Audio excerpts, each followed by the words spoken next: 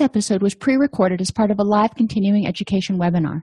On-demand CEUs are still available for this presentation through All CEUs. Register at allceus.com/counselor toolbox. Welcome to today's presentation on the neurobiological impact of psychological trauma on the HPA-Axis. We're going to define and explain the HPA-Axis, which we've talked about before. It's basically your stress response system, so it's not anything to get too, overly concerned about that it's going to be super dry. We'll identify the impact of trauma on this axis and on basically your whole nervous system and your brain. Identify the impact of chronic stress and cumulative trauma on the HPA-Axis, because a lot of times when we talk about PTSD, we think only about some particular acute event, and that's not necessarily true. There are a lot of people with PTSD who have basically what I call cumulative trauma, and they were exposed to extensive child neglect.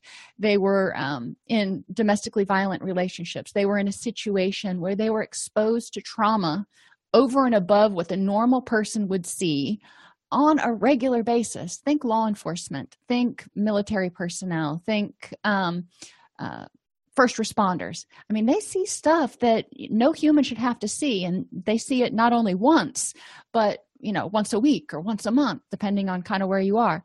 So it's important to understand that while one thing may not be so traumatic to create post-traumatic stress, we're going to look at some of the reasons that PTSD symptoms may develop as a cumulative sort of thing, which I found this to be really interesting. Anyway, we'll identify symptoms of dysfunction, and we'll talk about some interventions that are useful for this population. Now, my guess is none of you are prescribing physicians. So when we're going through this, you're going to be going, yeah, that's all well and good. What's the point? And I want you to think about exactly that. With what this information is telling me on each slide, how can I use that to help my clients who either have been exposed to trauma and have not yet developed any sort of PTSD symptoms, or who have PTSD symptoms, and how can I use this information to better tailor my treatment plan to help them become more effective in managing their symptoms. This is kind of a unique presentation because it was based on only one article. Now, this was a meta-analysis, so it's a really long article, and it's a really good article that I would strongly suggest looking at. It's in your resources section in the class. It lays out the many changes and or conditions that are seen in the brain and nervous system of people with PTSD. So they really looked at a lot of research longitudinally to see what we know and what we don't know. As clinicians, awareness of these changes can help us educate patients about their symptoms. Why do you feel this way? And find ways of adapting to improve quality of life. So neurobiological abnormalities in PTSD overlap with features found in traumatic brain injury.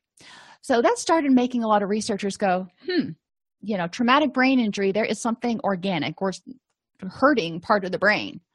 So why are the symptoms similar in PTSD? And what you're going to find out pretty soon is that PTSD actually does cause damage, actual physical damage in the brain.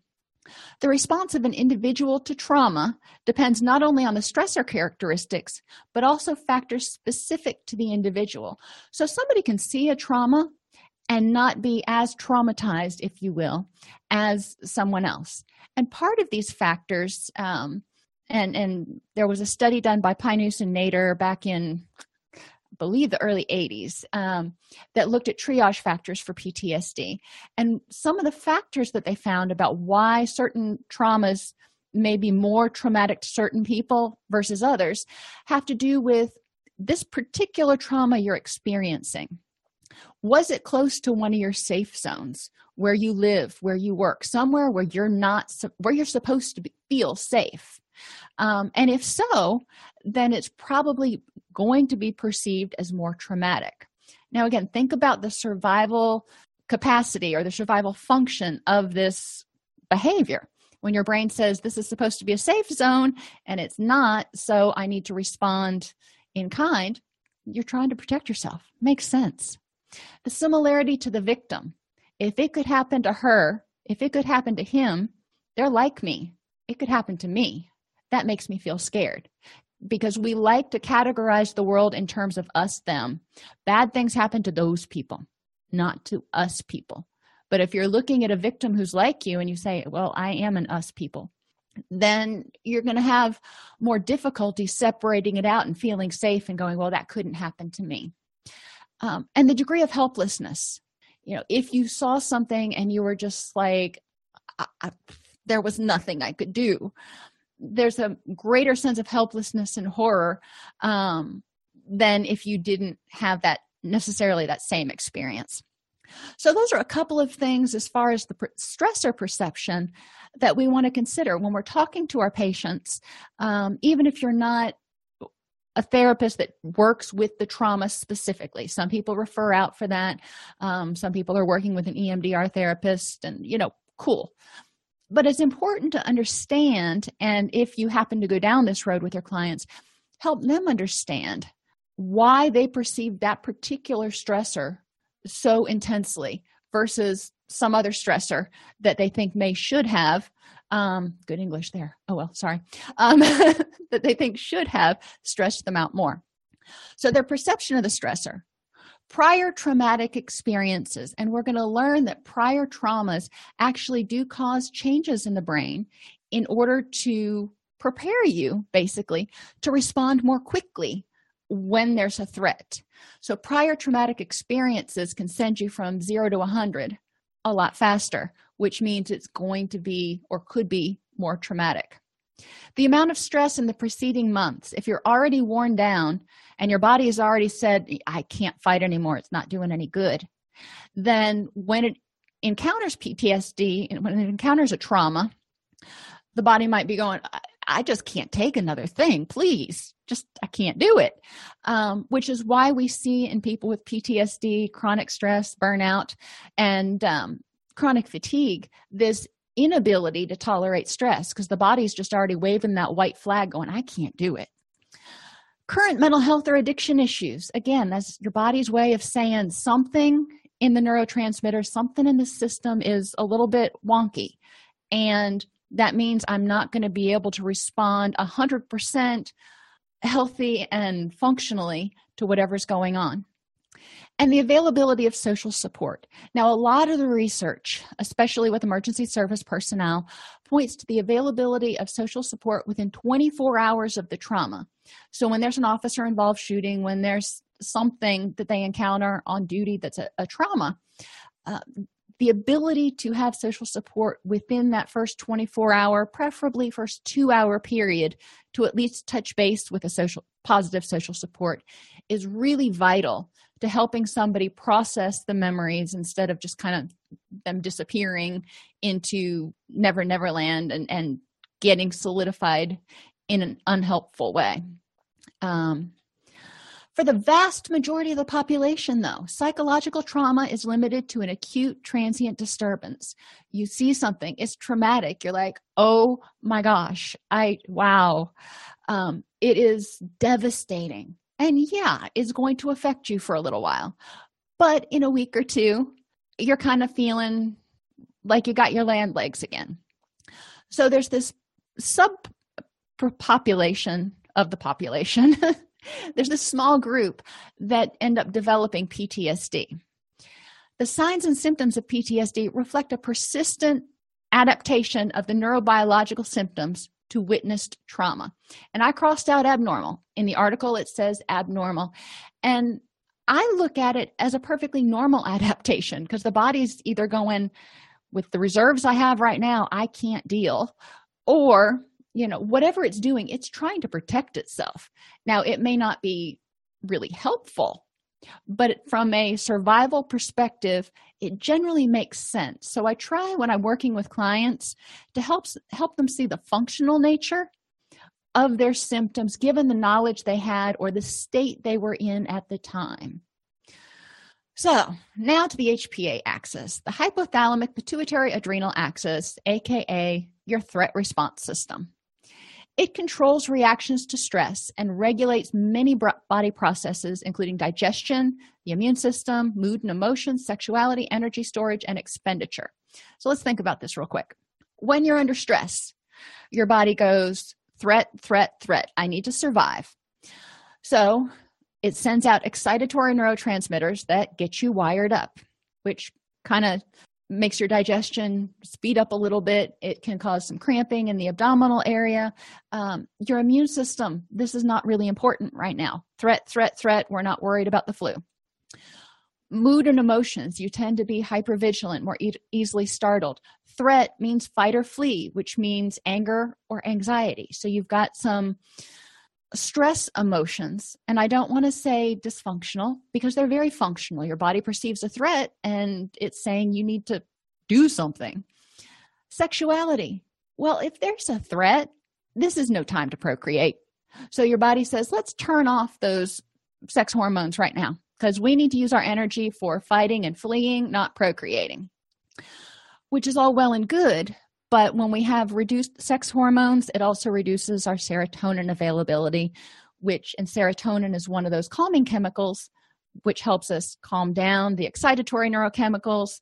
So without them, you stay revved up, which brings us to energy storage and expenditure.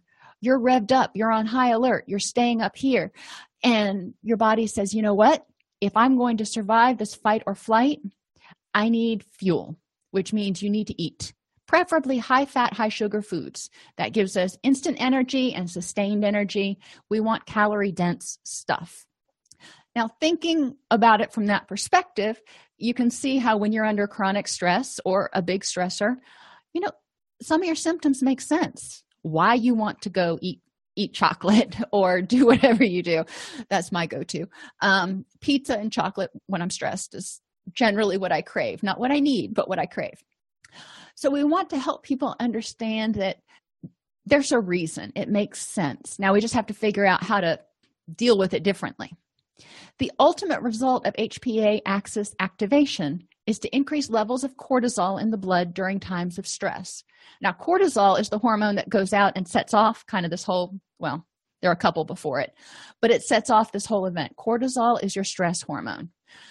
Cortisol is the one who says, no sex hormones right now, and it monkeys with all your different hormones to make sure, and your energy storage, to make sure that you're ready for this fight or flee.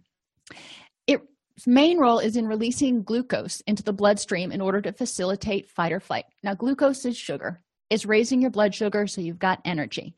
Now, we're going to talk regularly about glucocorticoids, which is glucose hormones that make your body release glucose, which is mainly cortisol. And that term is going to become important later. I'm just kind of throwing it out there right now. Cortisol also suppresses and modulates the immune system, digestive system, and reproductive system. So again, cortisol is saying, we've got this energy, we've got this threat. Let me figure out how to sort of dole out our resources right now for survival in the now. Cortisol is very present focused. It's not looking at, the long term and going, well, this will pass. Cortisol is very right now. HPA-Axis dysfunction.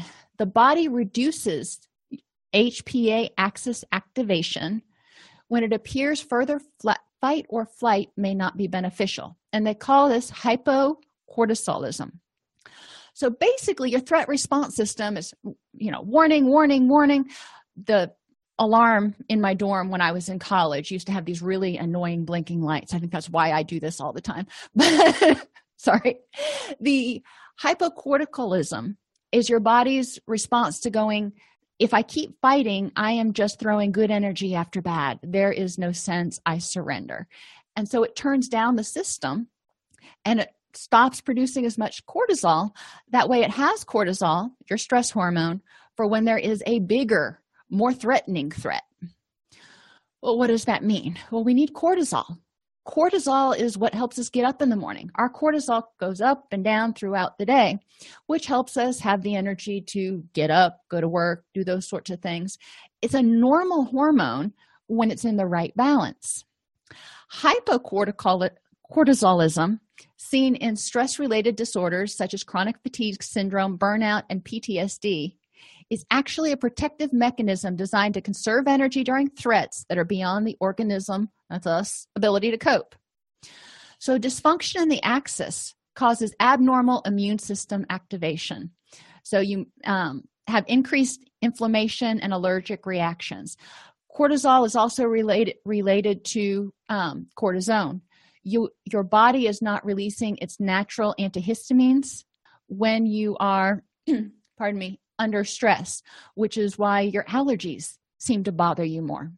Which, when your allergies bother you more, you're probably not sleeping as well at night. And we know that not sleeping as well as night keeps your HPA-Axis activated. So you're fighting this battle. You're trying to squeeze blood out of a turnip, basically, because your body said, we're not releasing any more cortisol. I don't care what you say. But everything else, you're not sleeping as well. You're still kind of revved up. You're fatigued. And your body's going, but there's a threat. And back in your brain, they're going, yep, but it's not a big enough threat yet. So you can see where this cascade, you're fighting inside your own body and all your systems are kind of arguing. Irritable bowel syndrome, such as constipation and diarrhea, because cortisol speeds things up. And if you don't have enough cortisol, what might happen? Reduced tolerance to physical and mental stresses, including pain. Remember, I said that sex hormones go down, which means that availability of serotonin goes down. We know that serotonin is not only involved somehow in mood, it's involved with some level of anxiety reduction, but we also know it's involved in pain perception. So when serotonin goes down, we perceive pain more acutely, and altered levels of sex hormones. So fatigue, and you're like, well, where did that come from? Well, the HPA-Axis is activated. See how many times I can say that without tripping on my tongue. When it's activated, it sends out these, excitatory neurotransmitters. When you're excited for too long, you get fatigued. Well, interesting little caveat or thing here.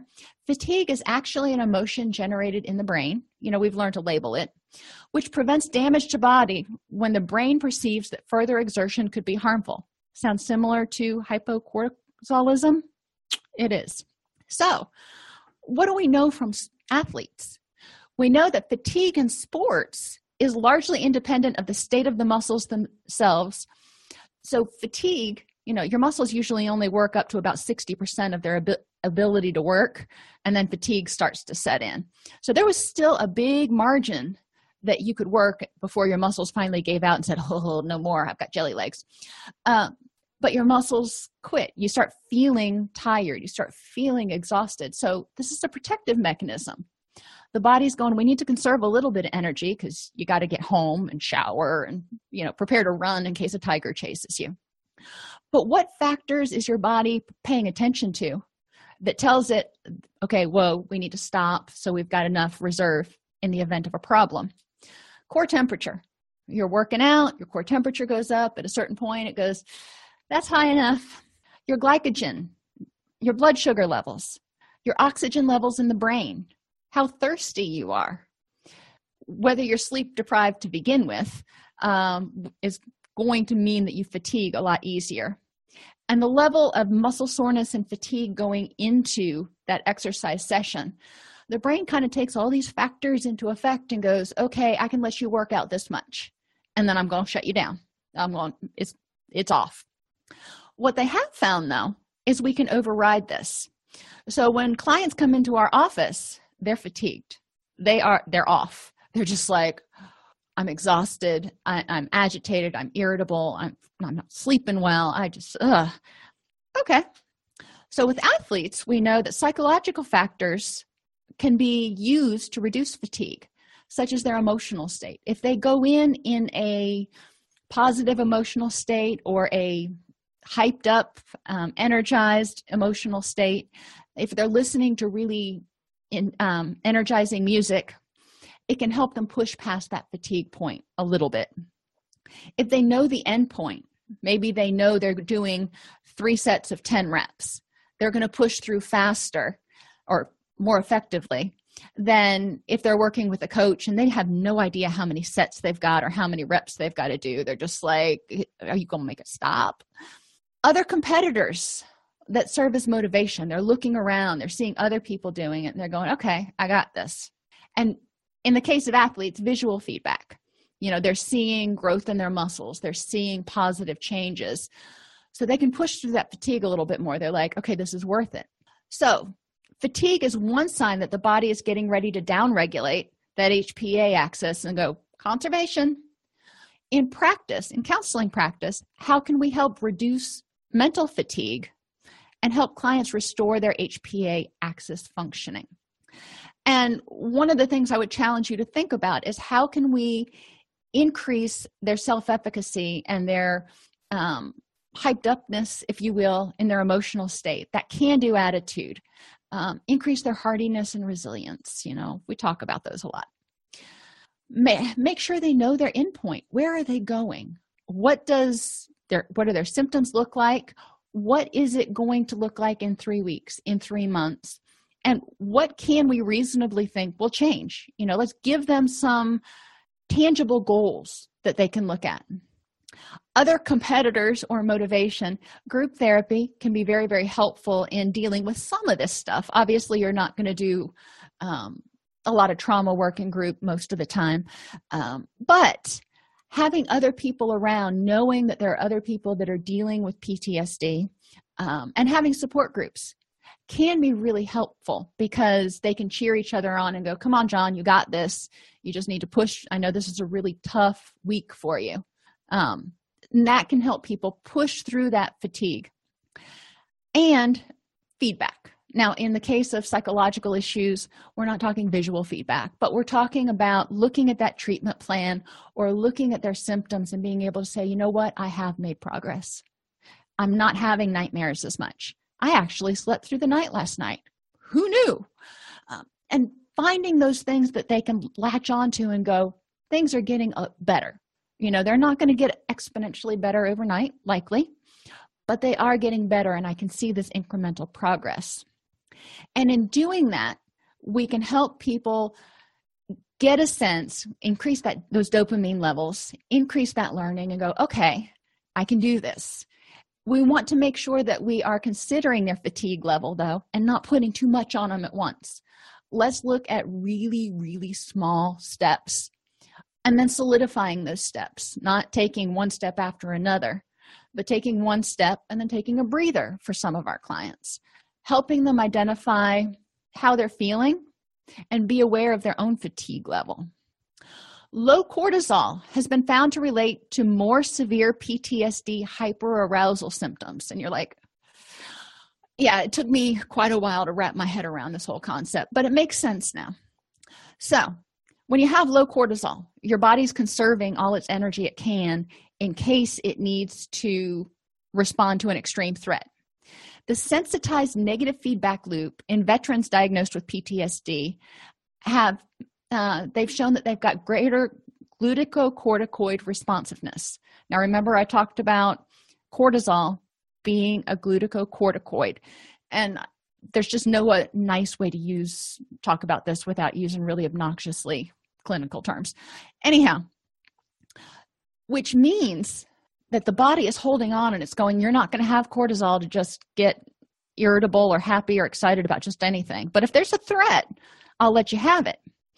Unfortunately, in patients with hypocortisolism, when there's a threat, they have an exaggerated response.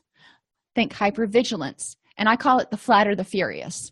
So their mood is either kind of flat and they're not real responsive to much, but when there is something that startles them or their body perceives as a threat, all of a sudden their body dumps cortisol and dumps glucose into the system, which floods the system. And if you've ever flooded your engine, you know what happens. It doesn't respond quite as well. But there are even more problems with this. So evidence says that the role of trauma experience in sensitizing the HPA-Axis regulation is independent of PTSD development. Okay, so what does that mean? That means even if somebody doesn't develop PTSD clinical diagnosis. If they've had trauma, that HPA-Axis is going to sensitize a little bit and hold back a little bit more cortisol and be a little bit more reactive when there is a trauma, which means successive traumas could produce successively significant reactions. Those with prior trauma may be more at risk of PTSD for later traumas. So again, as a clinician, what does this mean for me? This means that if I'm working with a client who comes from a troubled childhood, there were adverse childhood events, or whatever you want to label it, they had chronic stress, they had trauma in their childhood, even in the prenatal period, they found, I want to educate them about the fact that they are at a greater risk of developing PTSD if they're exposed to more trauma, so they can learn how to keep their stress levels more under control, because it's more important for them, according to this research, because of some persistent brain changes that we're going to see. Core endocrine factors of PTSD include abnormal regulation of cortisol and thyroid hormones. Okay, so we've already talked about cortisol, our stress hormone. And you're probably familiar with thyroid hormones being sort of your metabolism hormone. But what happens when cortisol goes down and the body's starting to rein in the energy? Thyroid hormones also go down. Hypocortisolism in PTSD occurs due to increased negative feedback sensitivity of the HPA-Axis. Okay. Studies suggest that low cortisol levels at the time of exposure to trauma may predict the development of PTSD.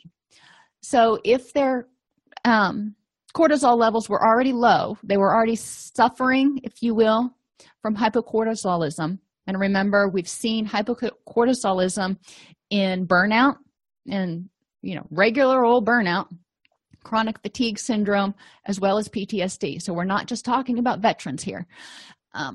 If the cortisol levels are already abnormally low and the body's already started conserving cortisol, then when they're exposed to a trauma, we can, with more certainty, predict which people are going to develop PTSD symptoms. Back to those glucocorticoids. They interfere with the retrieval of traumatic memories, an effect that may independently prevent or reduce symptoms of PTSD. So when cortisol's in the system and it's causing all the blood sugar to be developed, we're not forming lots of memories right now. We're just surviving, which they hypothesize could prevent or reduce the symptoms if those memories aren't consolidated and they go away. Or it could contribute to difficulty in treating PTSD. Why? Well, let's think about it. If people who've been exposed to trauma, hypocortisolism, they respond to threat by increasing the amount of cortisol and glucocorticoids exponentially. They have an exaggerated response. Then when they're in our office and we're talking to them about their trauma and they start to get upset, they start to get excited, their body's going to start dumping all these glucocorticoids. And guess what? It's going to make it more difficult for them to retrieve those memories, potentially. So it's kind of an interesting thing to look at because a lot of clients that I've worked with PTSD have been like, I can't remember. Why can I not remember? And my very general response, because they don't want to know about all this stuff generally, is it's your brain's way of protecting you. It's your brain's way of saying there's a threat right now and you need to protect yourself from the threat. We don't need to be worrying about all those memories back there.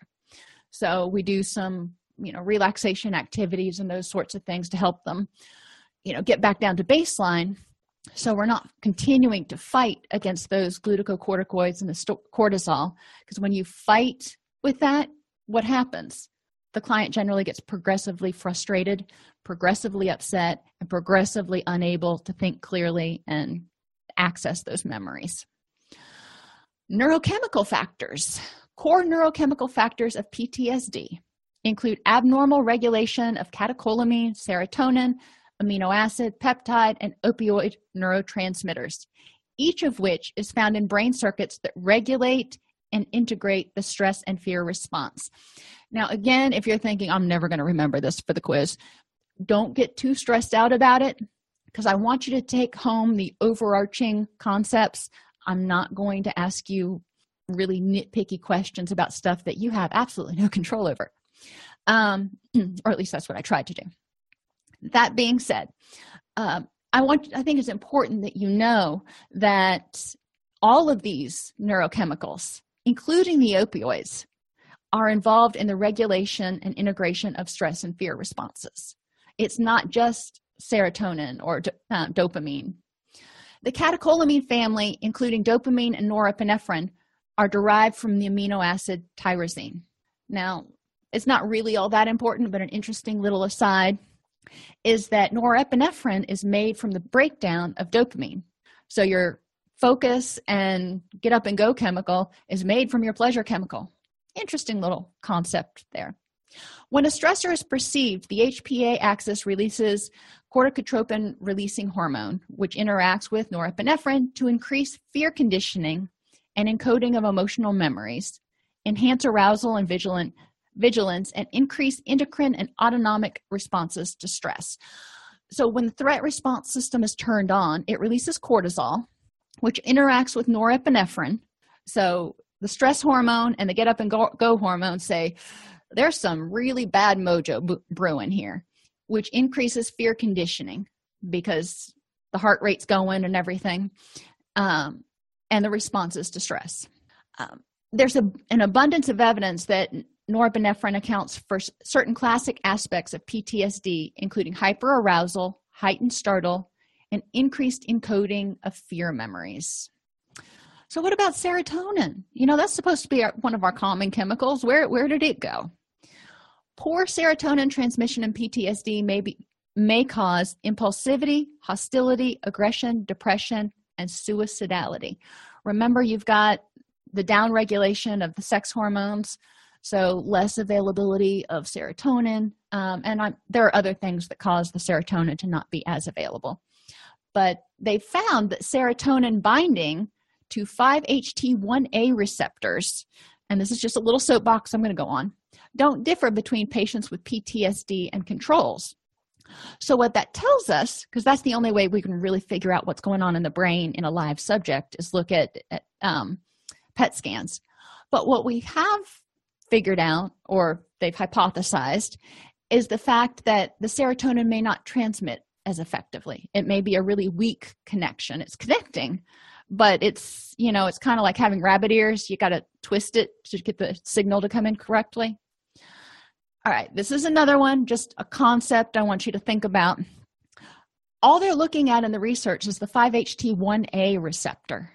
There are a ton of 5-HT serotonin, 5-HT receptors, and each one of these receptors is involved in some aspect of addiction, anxiety, mood, sexual behavior, mood, sleep. So when we're talking about why SSRIs don't work, well, SSRIs only bind to certain receptors. And if we're not picking the right receptor, if it is serotonin at all, then we're probably barking up the wrong tree. I educate my patients about this if they decide they need to go on antidepressants, just so they don't get frustrated as easily. I mean, it's still frustrating, but so they don't feel hopeless if the first medication they start taking doesn't seem to work or makes it worse. We talk about why that might be, because there are so many different receptors for each one of the neurotransmitters. There is a really cool table if you're into this stuff. It's actually on Wikipedia, and it talks also about not only what these receptors do, but also what chemicals, what medicines act on these receptors and how. So, food for thought. GABA has profound anxiolytic effects in part by inhibiting the cortisol norepinephrine circuits. So it turns down the excitatory circuits. Patients with PTSD exhibit decreased peripheral benzodiazepine binding sites. Well, we know that when the body secretes a neurotransmitter, it goes to the other end and it binds like a locking key, if you will, or it knocks on the door and the door gets opened and it goes through, however you want to think about it. Basically, what they found is in patients with PTSD, the GABA goes through and the GABA levels are okay, but then it knocks on the door to get let in, or it tries to put its key in the lock, and there's something wrong at the binding sites, or the binding sites, somebody super glued them shut and they're just not there, which is why patients with PTSD tend to have a harder time de-escalating when their anxiety and stuff gets up, because the GABA's there, but it's got no doors to go through, no locks to bind with, however you want to, whatever metaphor you want to use. This may indicate the usefulness of emotion regulation and distress tolerance skills due to the potential emotional dysregulation of these clients. So remember, we talked about them having a more exaggerated get up and go response to a perceived threat. And they also have a harder time calming down, which is basically one of your primary tenets of emotional dysregulation. So one thing as clinicians we can do is help patients learn that, okay, their body responds differently to stress than other people, at least for right now. So it's important for them to understand what emotional dysregulation is, emotional regulation strategies, as well as distress tolerance skills to help them until they can calm down to baseline, because it sometimes takes them longer than other people. As clinicians, we also can help reduce excitotoxicity in order to reduce stress, improve stress tolerance, and enable the acquisition of new skills. When the brain gets really going, when the cortisol's out there and the glucocorticoids are in there, it's actually toxic and starts causing neurons to disappear, which we're going to talk about in a second. It's kind of scary. NMDA receptors have been implicated in synaptic plasticity, which means the brain's ability to adjust and adapt, as well as learning and memory. So these are good receptors. I'm liking them. Glutamate binds with these receptors, and high levels of glutamate are secreted during high levels of stress. Glutamate, remember, is what GABA is made from, but high levels of glutamate, it's an excitatory neurochemical. It gets in the brain, and overexposure of neurons to this glutamate can be excitotoxic and may contribute to the loss of neurons in the hippocampus of patients with PTSD. So we're actually seeing brain volume decrease as a result of exposure to certain chemicals. Elevated glucocorticoids increases the sensitivity of these receptors. So you've got a bunch of glutamate being dumped, and you've got a bunch of glucocorticoid, you've got cortisol in there, making these receptors more sensitive. So they're more sensitive and they've got more coming in, which makes it a whole lot easier to become toxic and start causing neuronal degradation.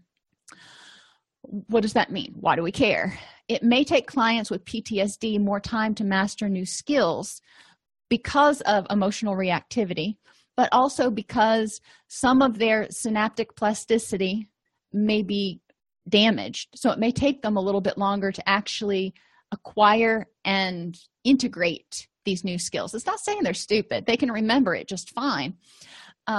However, when they're in an emotionally charged state, and helping their brain learn that, okay, this isn't a threat, that's one of those sort of subconscious things that has to happen that can take longer. If the brain becomes excitotoxic during stress, inhibited learning and memory, then it becomes excitotoxic during stress, which inhibits learning and memory. So it's under stress, things are excitotoxic, neurons are starting to disappear. So I'm wondering, and I'm just hypothesizing here, I don't know the answers, obviously, or I wouldn't be prefacing it, but what happens during exposure therapies? Because that's exactly what we're doing, is we are flooding the brain with all of these chemicals and creating basically an excitotoxic situation. Now, they found some evidence that exposure therapies can be helpful according to the DOJ website, but or not the DOJ, I can't even think of it right now, the VA website. But I'm wondering long-term what the impact is. Endogenous opioids, natural painkillers, act upon the same receptors activated by exogenous opioids like morphine and heroin. These exert an inhibitory influence on the HPA axis. Well, we know that. People take opiates and it has depressant effects on them. It slows them down, calms them down. Alterations in our natural opioids may be involved in certain PTSD symptoms such as numbing, stress-induced analgesia, and dissociation. Again, think of any clients you've had who have abused or even taken and not like the side effects of opiates. What do opiates do to some people? Make them feel more relaxed, stress-induced analgesia. They don't have as much physical pain. Sometimes it's their I don't care pill. Another interesting factor is naltrexone, which is used to oppose opiate, appears to be effective in treating symptoms of dissociation flashbacks in traumatized persons. So basically they're saying if we undo the endogenous opioids, we can treat these symptoms. It highlights the risk of opiate abuse for persons with PTSD, though, because if endogenous opioids produce some of these numbing symptoms and dissociative symptoms so they can get away from the pain and the flashbacks, then if they add to that, oral opioids, it could prove to be a very tempting cocktail. We do want to, as clinicians, figure out how we can assist them with their physical and emotional distress tolerance so they don't feel the need to numb and escape. And, I can't imagine what some people have gone through, and I'm not trying to take that away from them. I'm trying to help them figure out how they can stay present and learn to integrate it. Changes, ? In brain structure. And one of the questions that's come up in the research is, because there aren't any longitudinal studies that looked at it, was the hippocampal volume low to begin with, which created a predisposition for PTSD, or did PTSD create the smaller hippocampal volume? Interesting. The hippocampus is implicated in the control of stress responses, memory, and contextual aspects of fear conditioning. So it helps you, find these triggers in the environment that help you become aware with your senses about when there might be a trauma. Prolonged exposure to stress and high levels of glucocorticoids damages the hippocampus. We've talked about that. Hippocampal volume reduction in PTSD may reflect the accumulated toxic effects of repeated exposure to increased cortisol levels, what I called earlier the flat or the furious, having your body holding on to cortisol for this extreme stress, and then when it perceives the stress, it's either nothing or it's extreme. There's no kind of sort of mild stressors out there. Decreased hippocampal volumes might also be a pre-existing vulnerability factor for developing PTSD. The amygdala, yet another brain structure, is a limbic structure involved in emotional processing and is critical for the acquisition of fear responses. Functional imaging of studies have revealed hyperresponsiveness in PTSD during the presentation of stressful scripts, cues, or trauma reminders. But also, patients show increased amygdala responses to general emotional stimuli that are not trauma-associated, such as emotional faces. So they show an increased responsivity to things they see on the TV that aren't trauma-related, to people crying, to people showing anger. They're going to have a stronger emotional amygdala response than people without PTSD. So clients with PTSD may be more emotionally responsive across the board, leading to more emotional dysregulation. Again, an area that we can help provide them tools for. Early adverse experiences, including prenatal stress and stress throughout childhood, has profound and long-lasting effects on the development of neurobiological symptoms. The brain is developing, and if it's exposed to a lot of stress and some of these excited toxic situations, how does that differ in the amount of damage caused versus a brain that's already kind of pretty much formed? Programming may change for subsequent stress reactivity and vulnerability to develop for PTSD. So if these happen during childhood or at any time really, the brain can basically reprogram and go, that it's a really dangerous place out there. So I need to hold on to cortisol, and I need to hold on to these stress hormones, because every time I turn around, it seems like there's a threat. So I am going to be hypervigilant and respond in an exaggerated way to protect you from the outside world.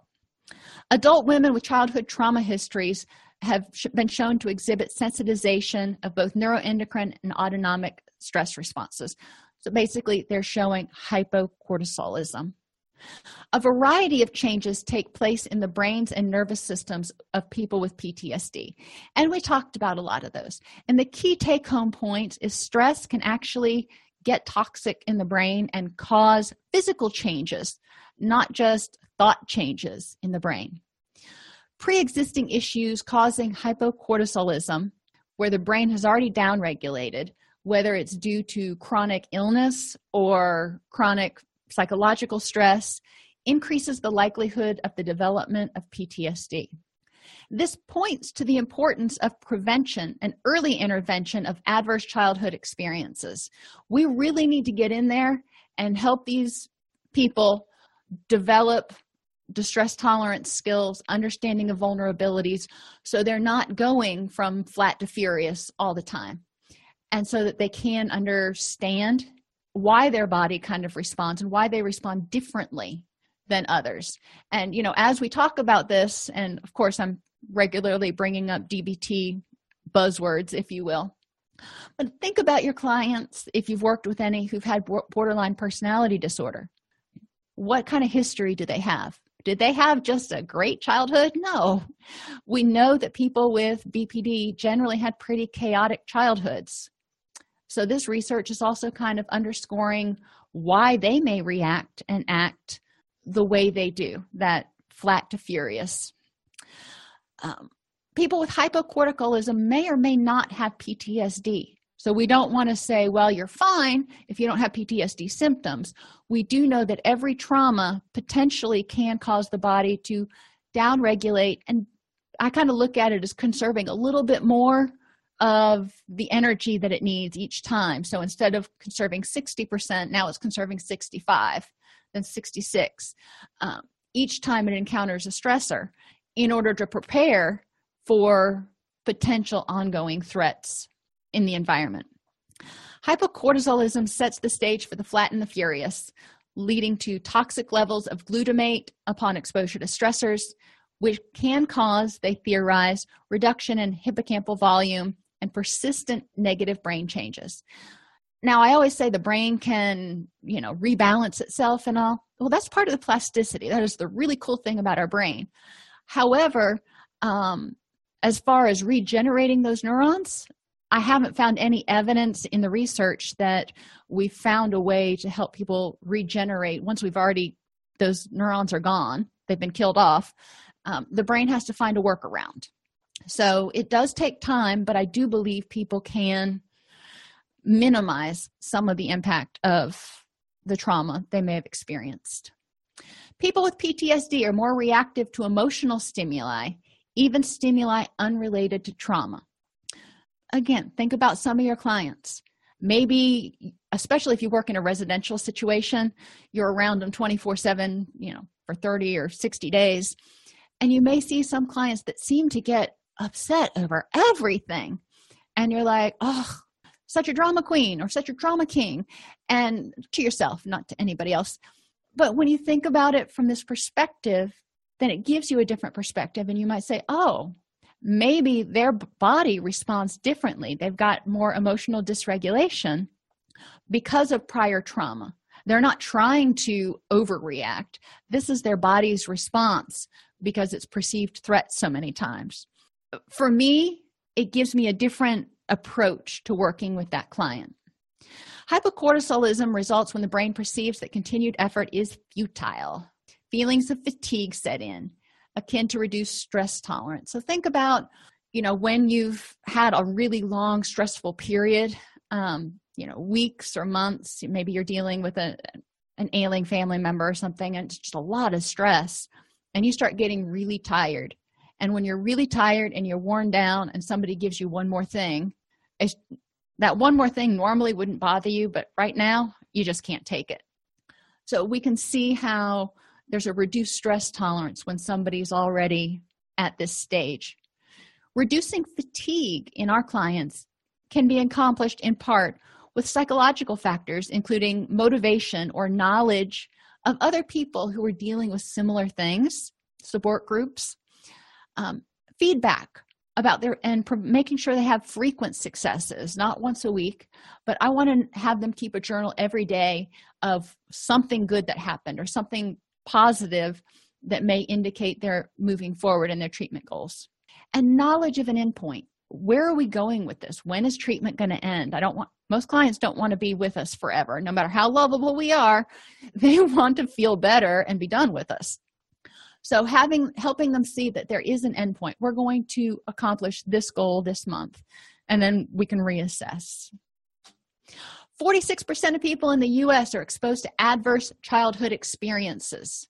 So like I said, this is a huge area for early intervention where we can prevent people from developing PTSD later in life. How awesome would that be? Instruction and skills to handle emotional dysregulation, including mindfulness, vulnerability prevention and awareness, emotion regulation, distress tolerance, and problem solving could be wonderful additions to health curriculums, any skills groups you do with children or adolescents or even adults. I mean, just because they're adults doesn't mean that they're safe from PTSD or that they've crossed any threshold where they're too old to learn. We're never too old to learn. Of those exposed to trauma, education about and normalization of their heightened emotional reactivity and susceptibility to PTSD in the future may be helpful at increasing their motivation for their current treatment protocol, whatever it is. But it also just normalizes things so they don't feel like they're overreacting or they don't feel guilty for being so tired or whatever they're experiencing right now. Are there any questions? I know I went through a lot of really complicated stuff, but I thought it was really interesting, not only the way our brain reacts and in order to protect us, but how cross-cutting a lot of this stuff was. It's not just PTSD we're talking about necessarily, but a lot of this information applies to our clients with chronic fatigue and burnout and chronic stress. And we can see that those people also are at higher risk of PTSD should they be exposed to a trauma. And none of us is immune. I mean, there are tornadoes, there are hurricanes, there are, things that happen that really stink. So the more we can help clients be aware of things, develop skills and tools to prevent as much harm as possible, I think the more effective we are as clinicians. Depending on the client, and I can do some more research on the VA website because they're really into medications and PTSD. I know ketamine, which is a horse tranquilizer, has been shown to be effective in people with PTSD. And there have been some others that have kind of given me pause. Ketamine is a hypnotic. Most of the drugs they're trying out right now are really, in my opinion, they're powerful drugs, but a lot of them, all of them that I know of, have pretty high addictive potentials too. So they make me nervous, but when you're when you're going from a harm reduction model, that's not necessarily such the be all end all, I guess. Now, that's interesting that you use ketamine in the ER. It's definitely powerful, effective stuff.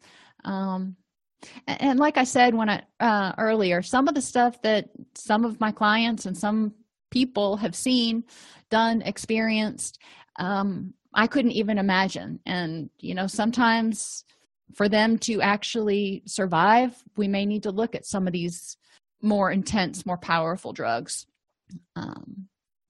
PTSD and veteran trauma is not my focus right now. And yes, marijuana is being experimented with or looked at, used, however you want to look at it, for PTSD treatment with veterans. There's pretty much not a drug out there they haven't tried to throw at it to see well, what will this do? I believe they were even using LSD experimentally for a little while too. The VA, I mean, if you're interested in this topic, let me see if I can pull that down into here. Here we go. The National Center for PTSD, U.S. Department of Veterans Affairs, has a lot of information. If you go to for professionals, it has a ton more information. If you can get some of your CEUs on demand, they do have some free CEUs for PTSD here. I've never taken any of them, but what I've looked at when I've looked at like the PowerPoints, the presentations and stuff, I'm sure they're good. So if you do focus a lot with PTSD and you can get on-demand CEUs, then this might be a place to get some good free ones. Aside from DBT, are there any other evidence-based practices for therapy that you've seen work best in combination with the medications? Cognitive processing therapy. When you're working specifically with veterans, and there is a free course on that too. And this one I have gone through, and it's really awesome. cpt.musc. Here, I'll just put it in the .edu. And this is a free course. Oops. And here's the other one. Golly, everyone. And EMDR does have a lot of research effectiveness with people with PTSD too. So yes, I would definitely encourage people to explore all options. Alrighty, everybody, I really appreciate you coming today and sticking with me through this topic, and I will see you on Thursday. If you have any questions, please feel free to email me, or you can always also send it to support@allceus.com. Either way, I get it. And otherwise, I will see you on Tuesday. Thanks a bunch. If you enjoy this podcast, please like and subscribe either in your podcast player or on YouTube. You can attend and participate in our live webinars with Dr. Snipes by subscribing at allceus.com/counselor toolbox. This episode has been brought to you in part by allceus.com, providing 24/7 multimedia continuing education and pre-certification training to counselors, therapists, and nurses since 2006. Use coupon code Counselor Toolbox to get a 20% discount off your order this month.